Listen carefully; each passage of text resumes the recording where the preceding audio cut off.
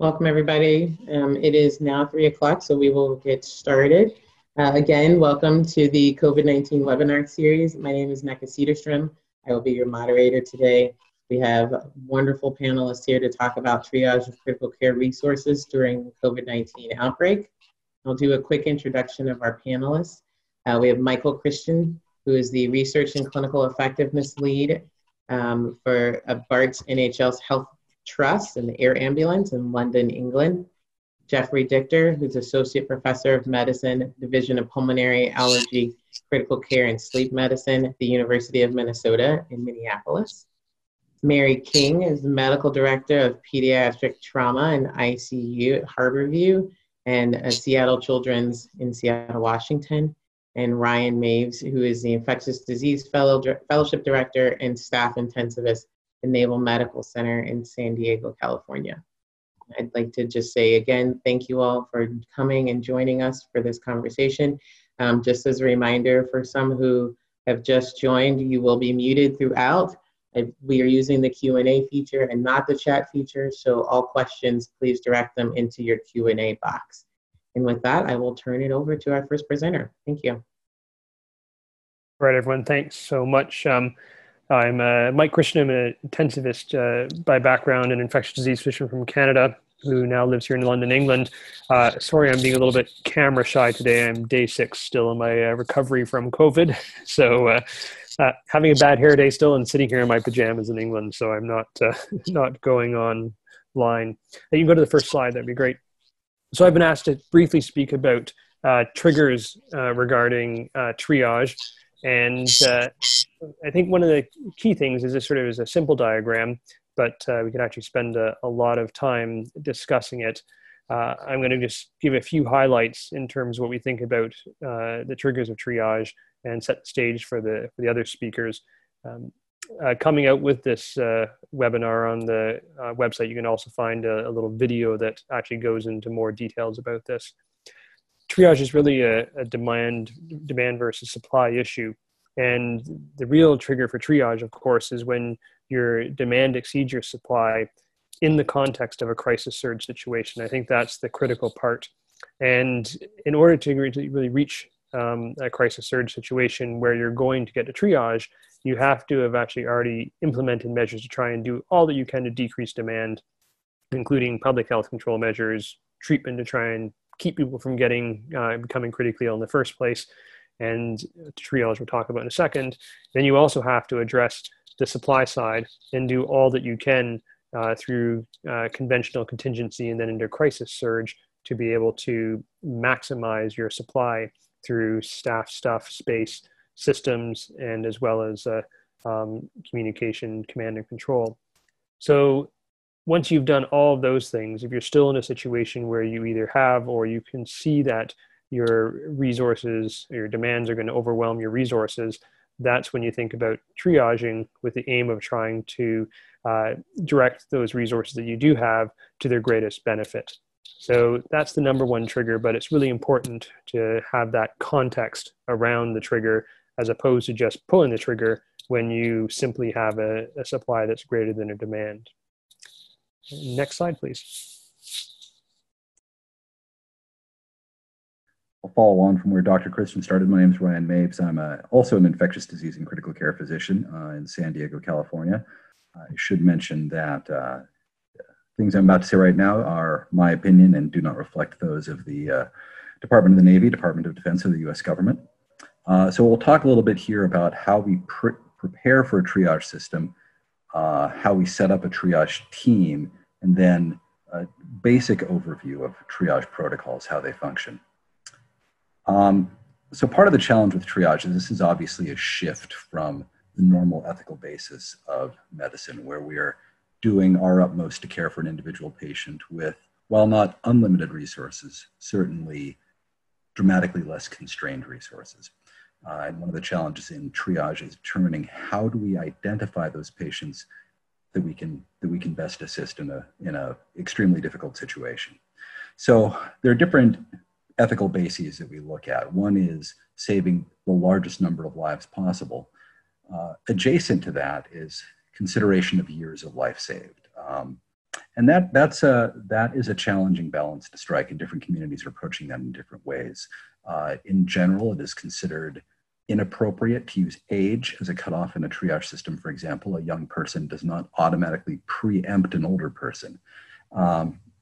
Also, there are considerations for special populations. To what extent does pediatric triage differ from adult triage? And Dr. King will speak about that in greater detail. Should we give special consideration for pregnant women? Should we give special consideration for healthcare workers who are on the front lines and have an increased occupational risk for contracting disease?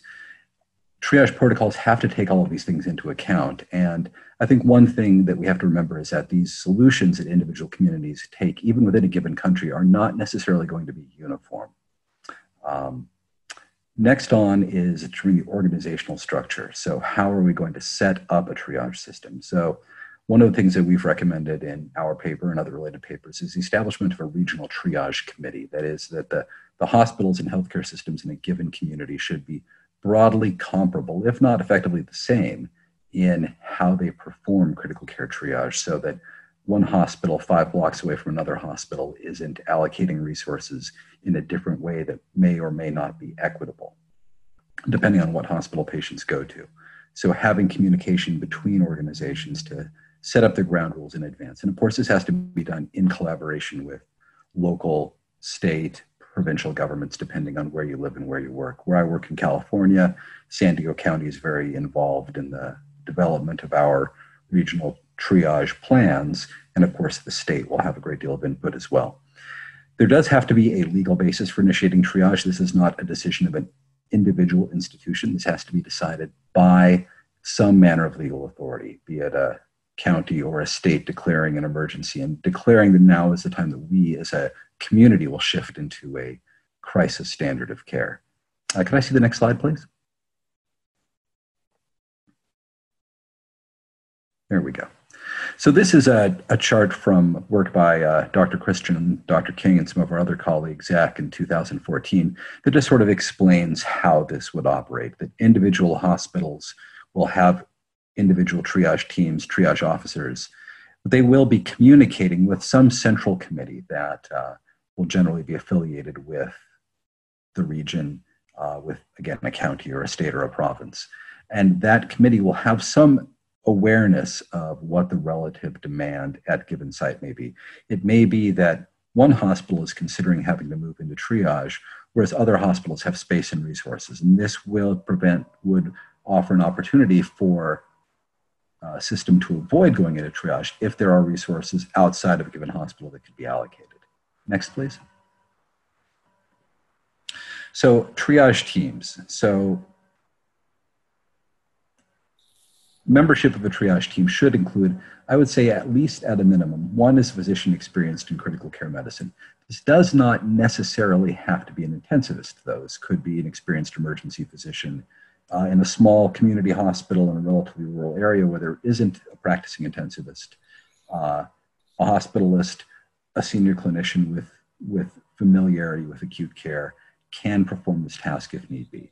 And this may be an area where telemedicine support could become useful in the future.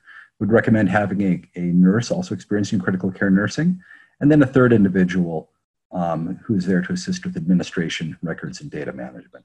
And what's important is that these triage teams must be distinct from the bedside team managing a patient, that the clinicians, the physicians, the nurses, the advanced practice providers who are involved in the care can't be the ones making these decisions, that they have to be made by a group who is separate from the patient. That's partly to help alleviate some of the ethical and moral distress that this can provide, that making these decisions can provide to a clinician at the bedside. This is also to help remove bias by making sure that the triage officers have access only to key information and not to demographics that may lead to unconscious or conscious bias, such as information about age, ethnicity, sexual orientation, or other considerations that could be problematic. It is useful to have access to consultants. That's going to vary very much depending on the nature of a given hospital and what resources you have in a community. But there may be times when a triage team will need to speak with, say, a neurosurgeon about a patient with a neurologic catastrophe to try to assess what that individual's likelihood of survival would be in a critical care environment. Next, please. All right. So lastly, let's just do a brief overview of how triage protocols work. So the goal of a protocol is to break down patients into three distinct groups: people who are too well to require critical care resources, people who are sick and are likely to benefit from critical care resources, and then people who are too sick to be likely to recover even if critical care resources are allocated. And the goal of the triage protocol is to try to direct resources towards that second group. Now, one thing that has to be said about the protocols is that hard exclusion criteria based solely on age or on specific comorbidities are strongly discouraged. And this has been a shift over the last few years in how we think about triage. But instead of saying, okay, no one above the age of 80 will be placed on mechanical ventilation, instead what we seek to do is integrate multiple factors. So looking at different ways to have an idea of someone's baseline level of health. What is their 1 to 2 year survival independent of their critical illness that brings them to the hospital today? How to best assess this is still an ongoing discussion, I think, within the community that studies this. Frailty scores are one possibility. There have been some discussion of things like a Charlson Comorbidity Index or some other way of assessing kind of global state of health and survival independent of critical illness. These scores may take age into account, but again, age is not a primary deciding factor in these. The next thing we have to consider is severity of their current illness. In our paper, we've discussed how we think that there are limitations to physiologic-based scoring systems like SOFA, modified SOFA, and other scores, but finding some way to assess someone's likelihood of survival based on their current illness is very important. For example, and this is important because a triage system has to take into account all patients who present with critical illness, not patients who show up with COVID alone, for example. You're also deciding how to allocate resources between people with intracranial hemorrhages, with end-stage liver disease and variceal bleeds, and deciding how to allocate them. You may need to use disease-specific indicators to get a better handle on someone's prognosis. Next, please. So this is a chart from our paper that just, and based on earlier work by Dr. Christian and our other colleagues, that lays out a simplified version of a triage decision algorithm. How precisely a given community determines this is variable. And there are some examples of some state protocols you can look at online. The state of Washington and the states of Minnesota and Massachusetts, for example, have widely available protocols you can find online. But the first step is to determine, does the patient meet the criteria for critical care services? In general, this is going to mean mechanical ventilation or need for some manner of circulatory, generally vasopressor pressure support. If no, then they go to the ward. If the answer is yes, then the next question is, does the patient or their designated surrogate agree to receive intensive care? If so, then we decide, okay, what is their expected risk of mortality based on their comorbidity and these factors that we discussed relating to the severity of their acute illness. If their risk is excessive, then we would transition that patient to a general ward with best supportive care. And while Dr. Dichter will speak about this in greater detail, it is important to remember that not allocating someone mechanical ventilation does not mean no care. It does not necessarily mean comfort care or palliative care, although it may, depending on that patient's individual circumstance. What it does mean is the best available care under the circumstances, including careful symptom management, oxygen therapy if appropriate, fluid therapy, nutrition, good nursing care, all of those other things that go into taking care of a patient beyond the ventilator.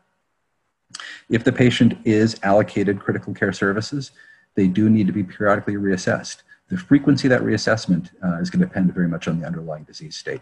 And we know so far that COVID lasts a long time, or at least it can in the critically ill.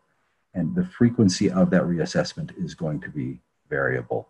But there may come times during someone's critical illness where we'll have to decide whether continued provision of critical care resources, such as a mechanical ventilator, in a time of extreme shortage is appropriate. And those will, again, have to be made not by the bedside clinicians, but by the triage officers. And those are going to be some very difficult decisions for all of us to make. I'm going to turn it over now to my colleagues to continue, but we'll be available for any questions. Thank you. Hi, this is Jeff Dichter, Associate Professor from the University of Minnesota, and I appreciate everybody being here. I'll be addressing some of the legal issues, palliative care, communication, and healthcare worker needs. Next slide, please, Beth. When you look at the legal and regulatory concerns regarding triage of scarce resources, this is always a little bit of a contentious issue, and certainly one that healthcare workers are very concerned about and like to talk about appropriately. And so there's two things I'll talk about is number one, the processes of care, and number two, interfacing with your local and state governments.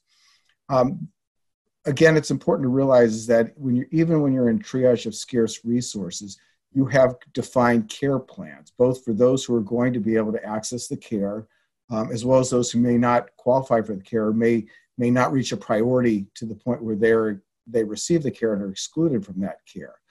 That part of the care, the critical care, being intubated or possibly circulatory support, vasopressor support. But the most important thing is having a defined process is absolutely crucial to addressing the concerns, not only of best care, but of liability as well.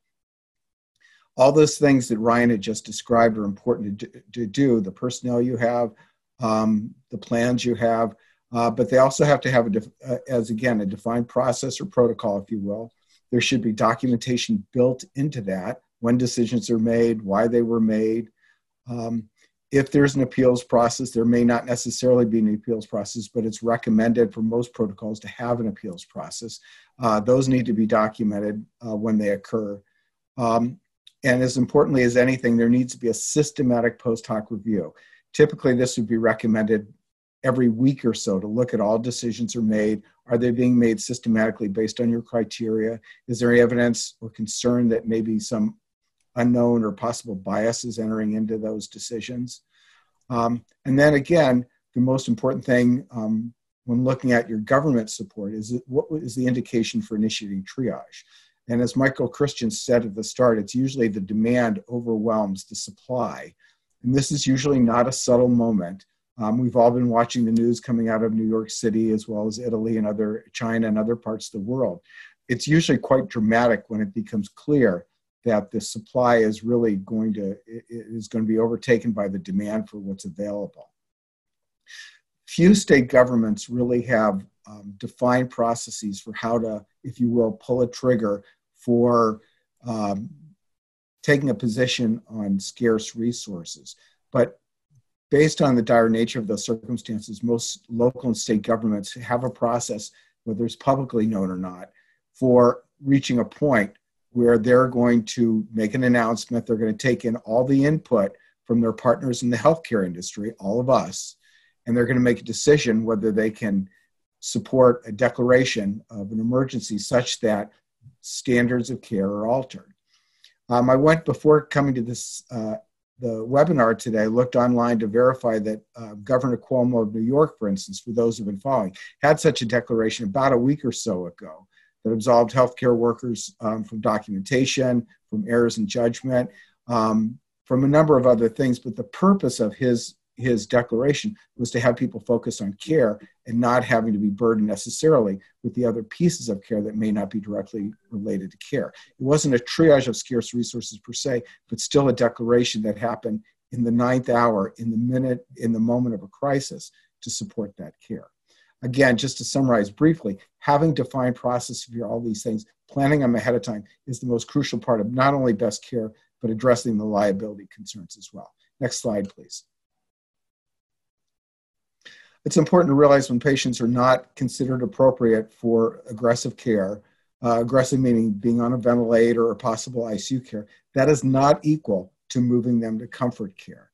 It's important to realize that many of those patients, those of us in critical care, know that there are many patients who may choose not to go on a ventilator at their own choice, but still survive the episode despite all appearances that they may not. So it's important to provide the care. It may be oxygen, it may be high flow oxygen. There may be places and institutions where vasopressors can be provided outside of an ICU if that's what's needed. The important thing is to provide all the other care that's available. I think it's important to address end-of-life type issues such as do not resuscitate or do not intubate. If a patient's not going to be on a ventilator, there should be some systematic structural process, a protocol, if you will, for not intubating them if you can't be provided a ventilator. Whether not doing chest compressions or shocking defibrillation is appropriate, it may be something that's patient specific, although I think most of us in the circumstance would recommend that a do not resuscitate order is still appropriate. Some of the other palliative care measures, which I would strongly recommend having standard processes for, would include opioid support for patients in respiratory failure, and certainly any other comfort measures that patients may need. And again, it's having, excuse me, having a systematic and structured approach to this part of their care. Next slide, please, Beth.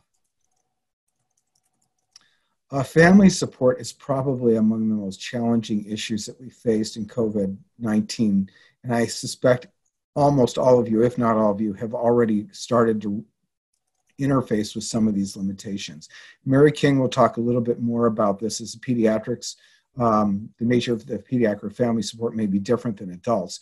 But what's probably most important is that when you're in a triage of scarce resources, that the local government and certainly local institutions communicate this to the community. And this is part of developing the perception of fairness of treatment for everyone. Not being able to have families at the bedside, similar to other communities, our community has prohibited families from being at their bedside. It really makes it a more difficult conversation when you're limiting care. The technology available to us is certainly FaceTime, plain telephone, audio support. It's the best we have. And to some degree, I think our populations the people in our communities are beginning to understand and accept having to work with that technology as a limitation, but it still makes this communication that much more difficult. Again, when you're communicating bad news, not being provided care to families and caregivers, it really should be done by either the primary care teams. In some institutions, they may choose that to be the triage teams, certainly palliative care. The role of clergy is very appropriate and very similar to other times in care when we're not worried about being in a pandemic, just trying to have everybody involved in the care. If a patient or family has clergy involved, to involve them in the care and to use the technology to the degree that we can. Not to minimize the nature of the pandemic that we're in. This is a really difficult issue with family support when we're reaching out basically with only technology, with mostly technology. Next slide, please, Beth. And this is one, healthcare worker support is an issue that I think is often really neglected. Particularly when you look at the volume of work required of all of us. Healthcare workers, by their nature, are giving individuals. Everybody does as much as they can to help their patients, to help each other. But it should be acknowledged that there is a tremendous amount of moral distress that goes with working in a pandemic, particularly when we're limiting care that we otherwise wouldn't limit, when we're basically faced with telling patients and families that they're not going to get care that they would otherwise receive. Healthcare workers develop symptoms often, if you will, of strain, depression, feelings of isolation. So it's important to acknowledge that. I mean, the insufficiency of PPE is an ongoing strain for all of us. Hopefully that will improve as time goes on. But the risk of not having your personal safety should not be minimized. That is a very important consideration for all of us that affects how all of us feel. Some of the things that have been based on other pandemics that may help are certainly having debriefs among the caregivers about what's working and what's not. I think we all feel better when we feel like we have input into our work environment to really try and look at the things that are working and what's not and try and evolve that work environment, that standard of care to things that work better for us. And really for, I think, organizations to be really sensitive to the needs of healthcare workers, particularly as we worry about our families. I'm not sure that there's always a lot that can be done other than simply to recognize that. Some families, some healthcare workers will go to hotel rooms that are provided free. In Minnesota, we're fortunate to have free hotel rooms.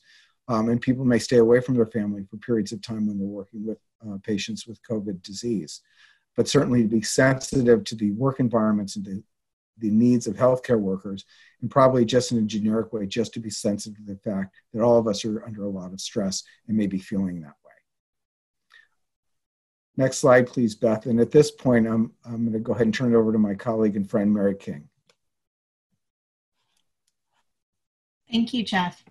I'm Mary King. I'm an associate professor of pediatrics at the University of Washington in Seattle. I am by trade a pediatric intensivist at Seattle Children's. I'm also the director of the pediatric trauma ICU at our level 1 trauma center, Harborview Medical Center, where COVID response has been quite active. I'm here today to provide some voice to the pediatric perspective, both in terms of the patient and the pediatric care community. Next slide, please. So what is different about pediatrics in COVID-19? We all recognize it's different, but what is different when it comes to triage? Well, one thing, when you're thinking about triage, we think about, well, what is your population? And the pediatric population is quite significantly under-affected from COVID-19 as compared to the adult population. So one question that I live with these days is, how do we define our population when it comes to triage? Is it the entire population? Is it the adult population separate from the pediatric population? Or is it some combination of the two, somewhere in between? The second thing I think about when I think about triage is resources. Dr. Christian talked a little bit about this with staff, space, and stuff. So what are the resources we need to think about when it comes to triage? Well, for pediatrics, specifically pediatric critical care medicine, many of these resources are potentially shareable between adult and pediatric patients. However, there are some that are siloed that are only relevant to pediatric patients, such as neonatal ventilators. The other thing that's different is that many children get critical care in separate hospitals from adults, where we don't have systems in place to take care of adults on a day-to-day basis. Some children do receive care in adult pediatric centers that are mixed. So thinking about those resources, some are potentially shareable and some are unique. Again, kind of similar to the population issue. And then the third thing that I think is really critical to think about when it comes to pediatric triage in the setting of COVID-19 is our cultural perspective on children as compared to adults. And I would say in general, we are more protective of children. And that's true whether you're a parent or a care provider. The way we deliver our medicine is different. And how do those cultural differences change how we think about adult and pediatric triage? So I wanted to go through those three concepts because I think those three concepts are really important when you think about some of the specific questions we have in front of us today when it comes to how does pediatrics play a role in triage. So currently, many people in this country are in contingency. We think about the surge continuum as 3 different phases. So conventional, contingency, and crisis. Today, we've been focusing a lot on crisis standards of care. But I would argue that many of us today are in contingency. We're not in our regular day-to-day planning. What we're doing is all those things that Dr. Christian explained that we're doing to try and avoid crisis. So things like conservation, adapting, and we're not to the point of reallocating. So I would argue that instead of focusing right now on crisis standards of care for kids, the most important thing we can do in the pediatric community is really focus on pediatric contingency planning to avoid crisis of standard of care for everyone, including adult crisis standard of care.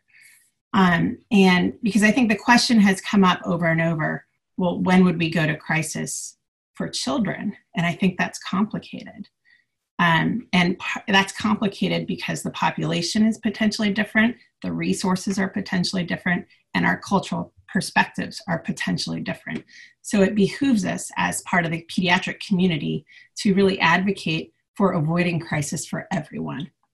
So what do I mean by that? So I've listed out a few points here that I think are important and that are pretty generalizable. However, there will be differences from community to community, and it really depends on the makeup of pediatrics in that community and how it relates to adult systems. One thing that is happening in many systems is we're advocating for condensing pediatric care to fewer centers to allow for more adult surge capacity in adult pediatric centers. So this is one step towards building adult surge.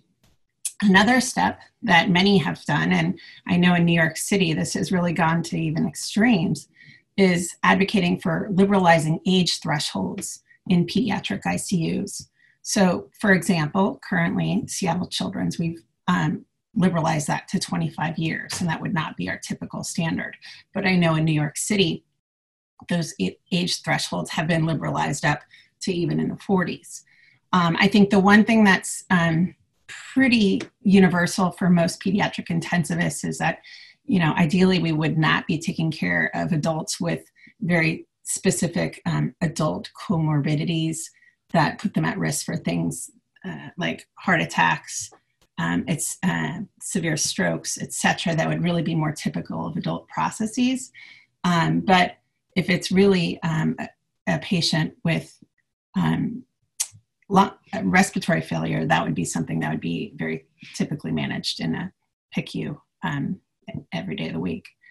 And number 3, I think, is also important, and that is just the pure sharing of resources. So we have, especially because elective procedures are not happening right now in Seattle, we have extra ventilators, we have extra high flow nasal cannula. So, as things are shifting more towards a less invasive approach with these patients, we are sharing some of those resources to our adult colleagues because they're not currently being used at our pediatric centers at the same numbers. We can also share some of that expertise as well. And then number 4, I think, is really important. I know a lot of pediatricians want to jump in and be part of this COVID response and are looking to figure out how they can best do that. I do think it's critical that we preserve pediatric systems. And that's part why I think that number 1 recommendation of a condensing care to fewer pediatric centers is important. We need those pediatric centers, those pediatric specialists. We need pediatric cancer care. We need those systems, pediatric trauma care. We need those systems in place for day-to-day management of our children. And we will need them in place on the other side of COVID-19. So thinking creatively how to preserve those systems, because sometimes we have very limited providers who can provide some of those care. So it may not be the right answer for those providers to decide that they're going to jump in and help out with COVID care in their neighboring adult center. The important thing may be to actually continue to provide some of that pediatric care, because there may be not anyone else who can replace them if they actually do get sick. And then lastly, this gets to, I think, the most difficult question, and that is the timing of pediatric crisis standards of care. If we do get to a point where we get to crisis because of COVID-19, and we're seeing that in our adult centers, the question that I have is, well, what does that mean for children? And when would we go to crisis for children, especially when children aren't being affected by COVID-19 in significant numbers at all? I've had one patient at Seattle Children's in the ICU. And I don't think there's a clear answer to this question. And I think it really depends on the community. For us in Seattle, we've created separate algorithms. We have a pediatric algorithm for crisis standards of care, and then we have an adult algorithm. And so the triggers may be different, because it may be that the population affected and the resources for that population may be different. So having one blanket approach for both potentially different populations may not be the way to go. But again, it depends on that community, how those resources are distributed, who's affected in that population, and also what are some of the cultural values of that community. that really dictate the ethical principles of how we would move forward. I'm going to stop there, and I thank you, everybody, for including me. Thank you to our panelists. We have a bunch of questions that have been flowing through the Q&A. I will start off with a few that are in this bucket of who should make up the triage team. There are a couple of people who asked about adding ethicists or having ethics support on triage teams. And I know there are multiple models out there on how to incorporate ethics, but I would open it up. I would just say, from my perspective as an ethicist, I believe ethics needs to be involved at all levels of the triage decision-making in whatever format that you can. But I also recognize that many places don't have clinical ethicists on staff. They may have a committee. So incorporating people who have ethics training or clinical ethics training in whatever format you can makes the most sense, as well as looking at regional ethics support. If you're in a rural area where you may not have a lot of additional support, you could look into contacting clinical ethicists that are at some of the bigger institutions around to help in your decision making. But I'll open it up to my panelists on thoughts on adding clinical ethics in the triage model, and whether at a triage officer or in a committee format, what makes the most sense for you? Hi, it's Mike. Do you mind if I start with this one? So I think, so having spent the past several months certainly very involved in discussing and interacting with people across Europe and elsewhere with this, in Italy, and also colleagues in New York and whatnot, but mostly in Italy, and what we've been facing here in London. I think one of the things that I've come to realize over the past few months, that there's even a crisis surge within triage. And the stuff that we've published in the past is certainly an ideal situation. And I think definitely in an ideal world, you know, you'd like to have more than one person involved, a committee. If you can have an ethicist there, that was always beneficial. They've always been my best friends in the ICU. But I think what we've sort of heard from, particularly it's a number of conversations I've had with Professor Rello from Spain over the past few weeks, of just the sheer volume of patients they have coming in, the number of decisions that have to be made 24/7, and the time to do this, even having a dedicated person to do it outside of the clinicians that are on the front line is a challenge, let alone having a team of people, or having a team of people that have an ethicist available 24/7 there on the front lines. So I think, you know, one of the things that we start with and what we talk about in the document here is what to aim for is the best sort of situation and standard. And then you kind of have to adapt to your situation. But I totally agree with what we just heard about having that support available is really important to the team that are operational, and whether it's someone in the hospital who's on a committee that oversees the triage process, or whether it's someone on telemedicine who's an ethicist, or some other way to support people, is definitely important. And that's what I think is emphasized in this whole paper, is that there has to be a system in place and an infrastructure around this. It's not just something you run off and can do on its own. And that's why it's important to think about it in advance. So that's me over. Thank you. I'm going to group a few questions together that are still sort of in the same category of the triage model. There are questions about operationalizing it. How would the teams be operationalized with this idea of keeping the protected information separate? Is that real in the day and age of EMRs? And really, if you try to do that, can you honestly use your triage protocol to address some of the racial disparities that we know are out there if you blind yourself to some of those important features? And so how do we create triage protocols or triage teams that try to address the bias issue, but also don't fall into the bucket of trying to be colorblind when addressing color issues are very important? This is Mary King. I actually would like to take a first stab at that. In Seattle, what we've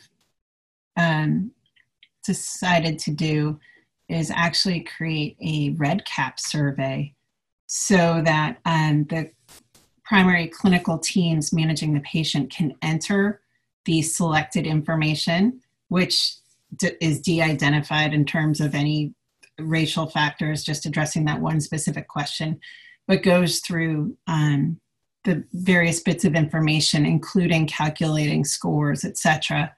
And then that REDCap survey would then go to the triage team. So the triage team would not have direct access to the EMR. They would be shielded from that information. And so it would all be de-identified. And so that is the way to entirely keep it separate. The other thing is that we would then have oversight of those triage teams with a regional triage team that would, the goal there to standardize the processes as much as possible. And I'm curious to hear from the panel, because I imagine there are multiple solutions to that very good logistical question of what process do you put in place to keep things de-identified. Hi, it's Jeff Dichter, and I'll go ahead and add as well. I think that it's an incredibly difficult question that you ask of how to be completely equitable and fair across the spectrum. I work for a health system where I think we have 280 ventilators or something like that and 400 ICU beds, you know, including all of our surge beds, somewhere in that range.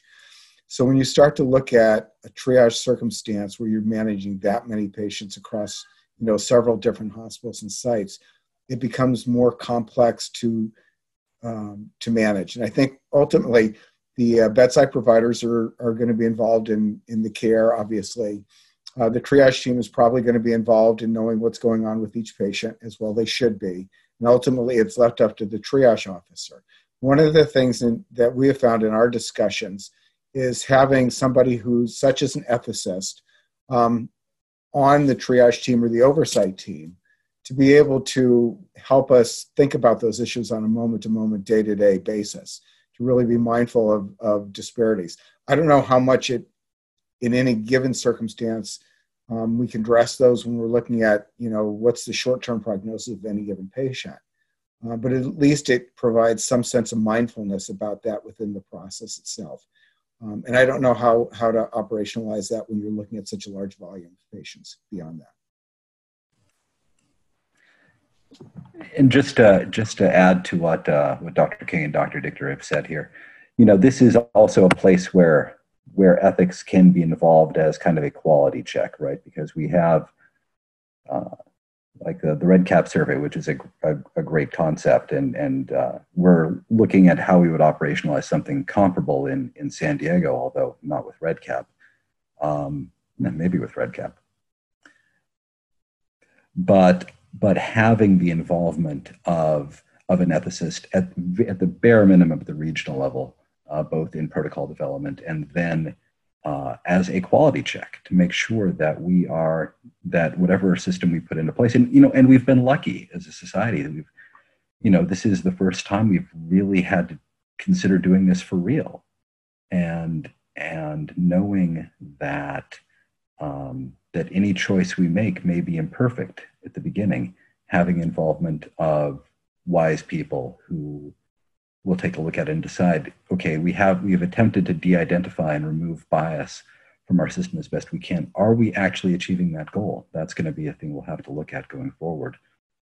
Hopefully we won't have to look at it because we won't need to resort to this approach. But if we do, then we're going to need to make sure that we are assessing the results of what we attempt to do here. Thank you. Thank you. And I think that I will just add that one of the ways that we're trying to address the inequity bucket is by adding an equity and inclusion officer onto our triage model to allow for that to be an upfront lens and trying to manage it. And I think that it will be a difficult thing to address.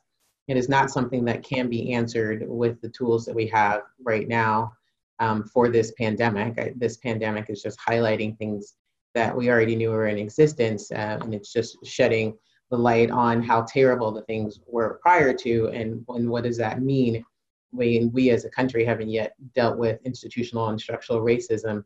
And so how we can't really fix those bigger issues with this modeling and dealing with this triage protocols, but what we can do is be be sure that we'll do our due diligence to try and address as much as we can in an upfront manner in some way, shape, or form. And then kind of when this relaxes, look back and say, how can we do better so that this doesn't happen again?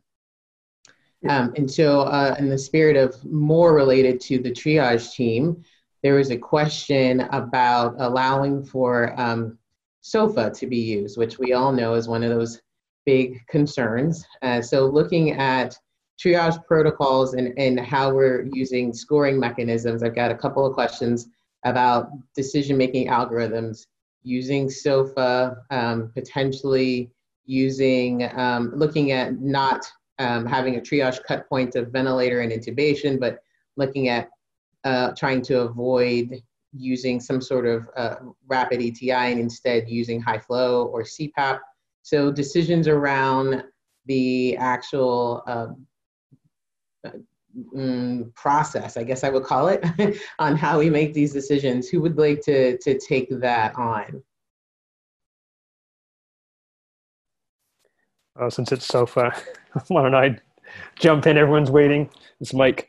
So we addressed this a little bit in the paper, and I think 14 years ago we first introduced SOFA as a potential tool for this because it was a new score, relatively new score at the time, only been out a few years.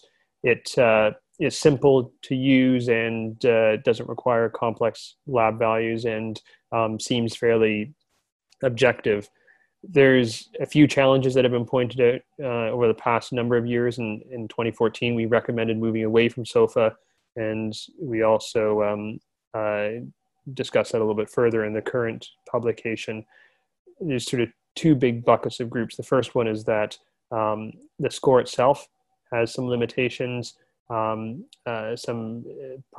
issues with its prognostic accuracy across the scores. The higher scores, it's really fairly accurate. The lower scores, it's hard to, if you have a score of 4 for one patient had 1 in several scores, in several aspects, they'll do quite well.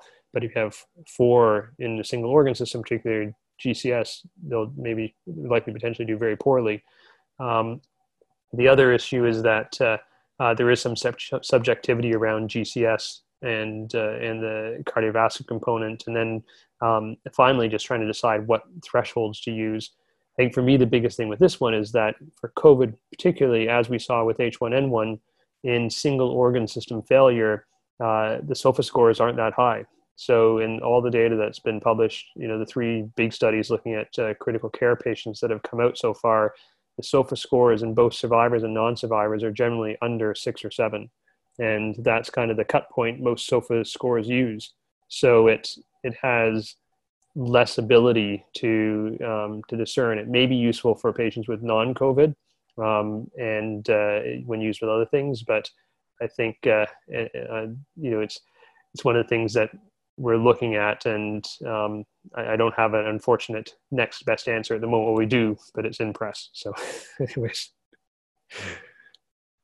And I think just to add on to that, Michael, there's questions about the use of comorbidity scoring and getting back again at the inequities with comorbidity scoring. Do you foresee any other model that could assist that helps to try and decrease people of color and communities of color from getting a worse score because of the comorbidity factor on top of SOFA? I don't have a particular answer to that. I think Jeff might have some answer to that. I think the comorbidity issue is a challenging one because it's, again, and it's not all comorbidities are the same in terms of how do you actually factor them in, because it's really the comorbidity that has an impact on that patient's chance of doing well in ICU and surviving that sort of short-term illness, and how much does that comorbidity impact that, and some comorbidities will have a much more profound impact on that than others. So it's there's a number of different groups have been proposing some different ways to look at comorbidities, but I certainly take your point. You don't want to disadvantage people that come into this disadvantaged already because of other factors, and that's not just an issue with triage; it's obviously an issue with healthcare in general. I think that's a really, I think that there is a balance between trying to use objective data, such as it is in clinical judgment of your experts who are your triage teams and your oversight team together. There's no perfect system. None of these systems or tools, if you will, are validated for triage for the purpose that we're using them for. So for all of us, we're trying to make a best judgment as to what tools make the most sense. I think having several objective tools, such as an organ failure assessment tool, SOFA we're talking about, imperfect though it is. We've talked about frailty indices, functional indices, duration, some tool to try and guesstimate duration of need for what that, for the resource, the ventilator, if you will, what they may be needed short-term versus long-term, for instance. But coupled with that, you have to make your best guess to have a structured system, number one. Number two is I think it does need to be complemented by the experience and expertise of a triage officer. And lastly, which may be in many ways for many of us the hardest part, is you have to develop some form of a learning system. You have to be able to either use your own data to learn as you go along, or at least look at what others are learning, such as at academic health centers, to try and adapt what they're using for your populations. But there's no perfect tool. What I would recommend, again, is having a tool, having the thought processes to go through with a team and a group to develop that, and then to acknowledge that it may need to adjust and change over time. And I think those are probably the most important elements that go into it. Yes, thank you. So we've got a couple of questions on taking into account things like children and when to include them. So Mary, I'll ask this one to you. Do you believe that children should be included in the decision-making tree? And if so, at what point in the triage model should we, I guess when we get to crisis standards, should we start deciding about triaging children? Yeah, I think it's a great question. And that's the question that keeps me up at night and has kept me up at night for the past 2 months, frankly. I think the answer to that question is different in New York City than it is in Seattle. I think, unfortunately, I can't give a very straightforward answer to that question because it really depends on the affected population and the affected and available resources. So, for instance, in New York City, my PICU colleagues are taking care of adult patients. And so that is a different setting than here in Seattle, where right now pediatrics has not been called to do that because we don't have the same burden of disease. So I think no matter what, the answer to that question is going to be different in two different populations like that. However, even beyond that, I think there are cultural decisions that each community really needs to make. I think we're very fortunate in Seattle. We have a very active public health system. And we've actually done community engagement projects on pandemics here in the region.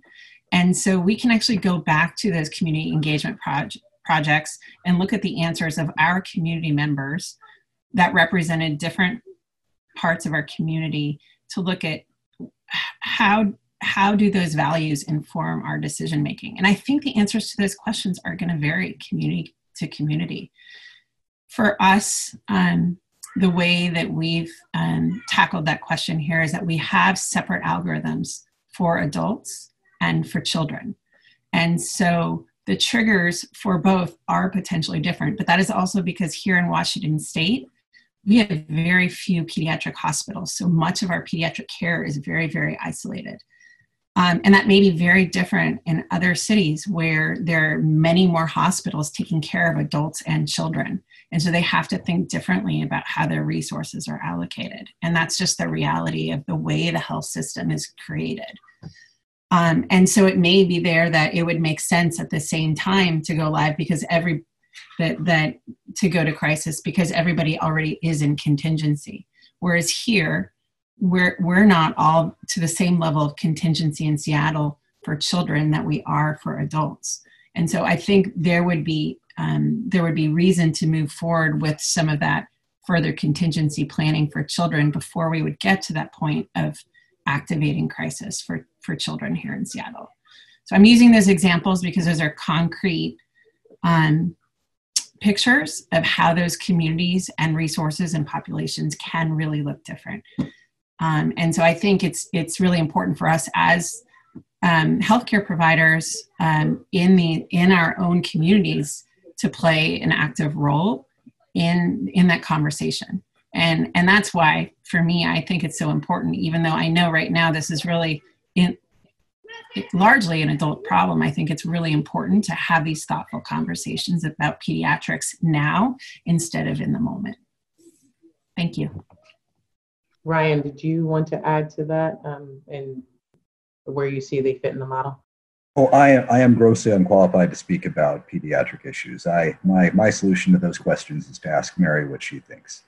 But and I continue asking everyone I meet on the street, so that's kind of where I am with it.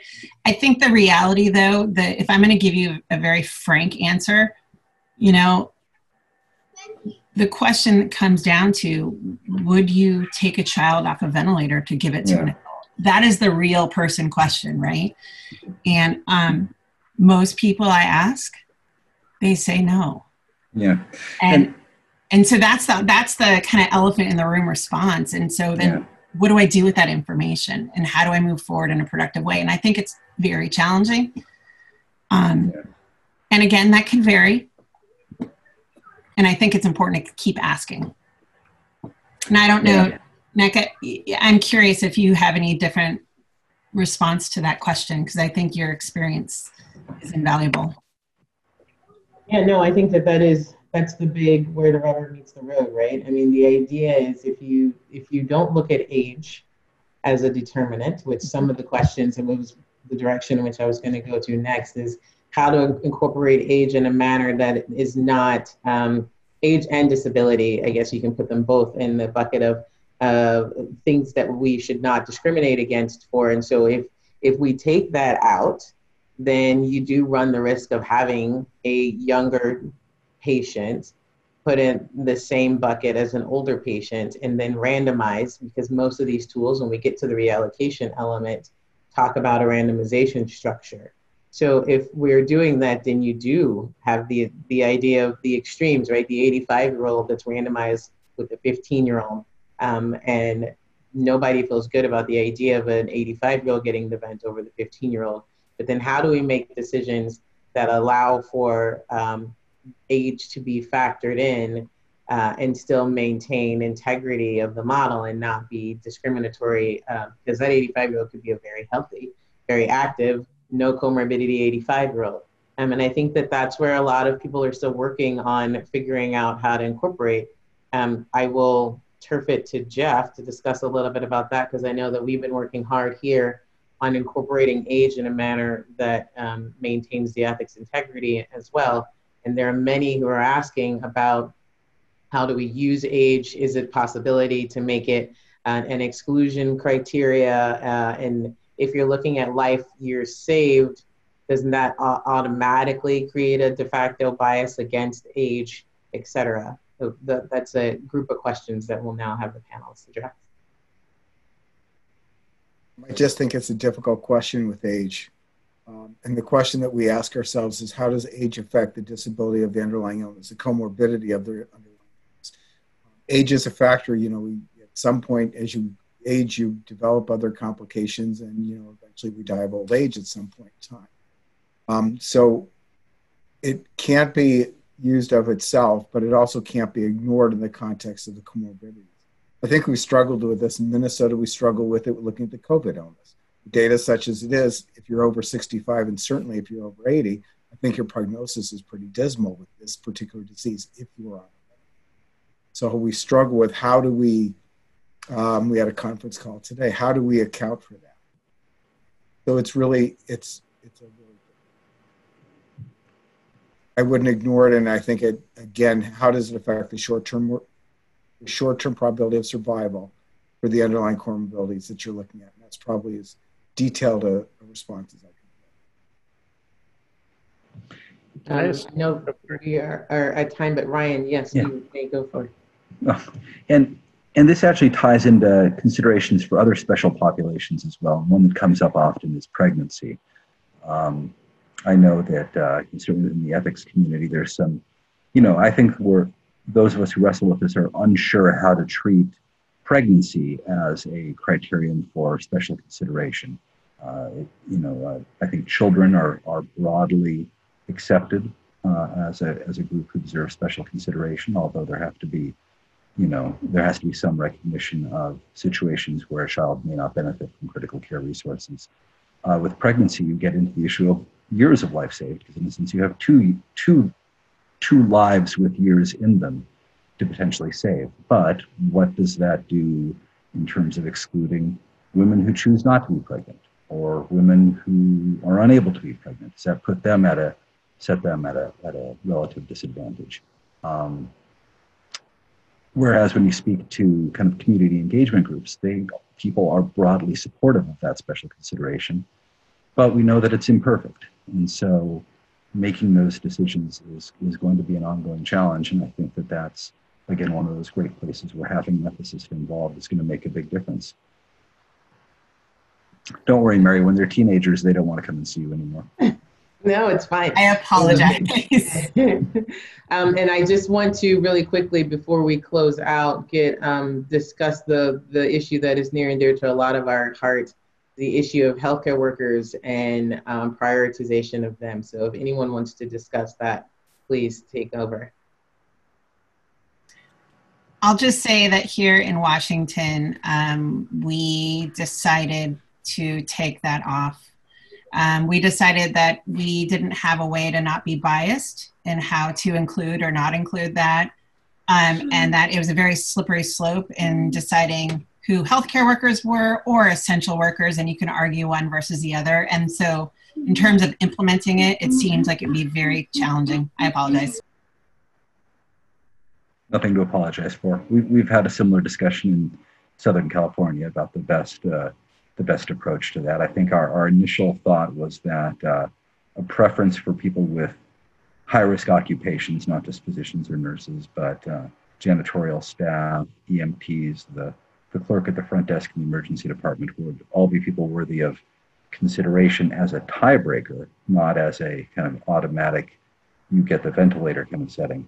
But just as Mary described, the operationalization of that is proving to be a challenge, and we'll see how that winds up turning out in our final determinations. And I would recommend having the I'm sorry. I would recommend having the conversation. Oh, we're having it. The elephant in the room. Yeah. But the conflict of interest was brought up by some of our colleagues locally here, and that was a dramatic moment in the virtual room when we all appreciated the depth of that. Yeah, and Ryan, I guess the one other thing I want to comment on, and this was the theme that really drove it home, is that probably the most important thing to all of us that have been working on these algorithms is that probably the most important thing is that the public actually believes in them.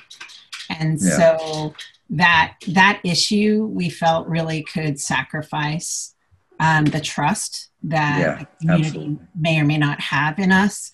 Right. And given that was so fundamental, that kind of outrode any other factor for us. Yeah, it's a great point. Thank you all, and thank you for joining this webinar. I would like to say a big thanks for our panelists for joining us and for all the work that you're doing. This webinar will be available pretty soon after this is closed on the CHEST website. It's going to be videoed and archived. If you have any other questions, I'm sure you can email any of us directly. And have a wonderful day, everybody. Thank you all. Thank you. Thank you so much. Bye-bye.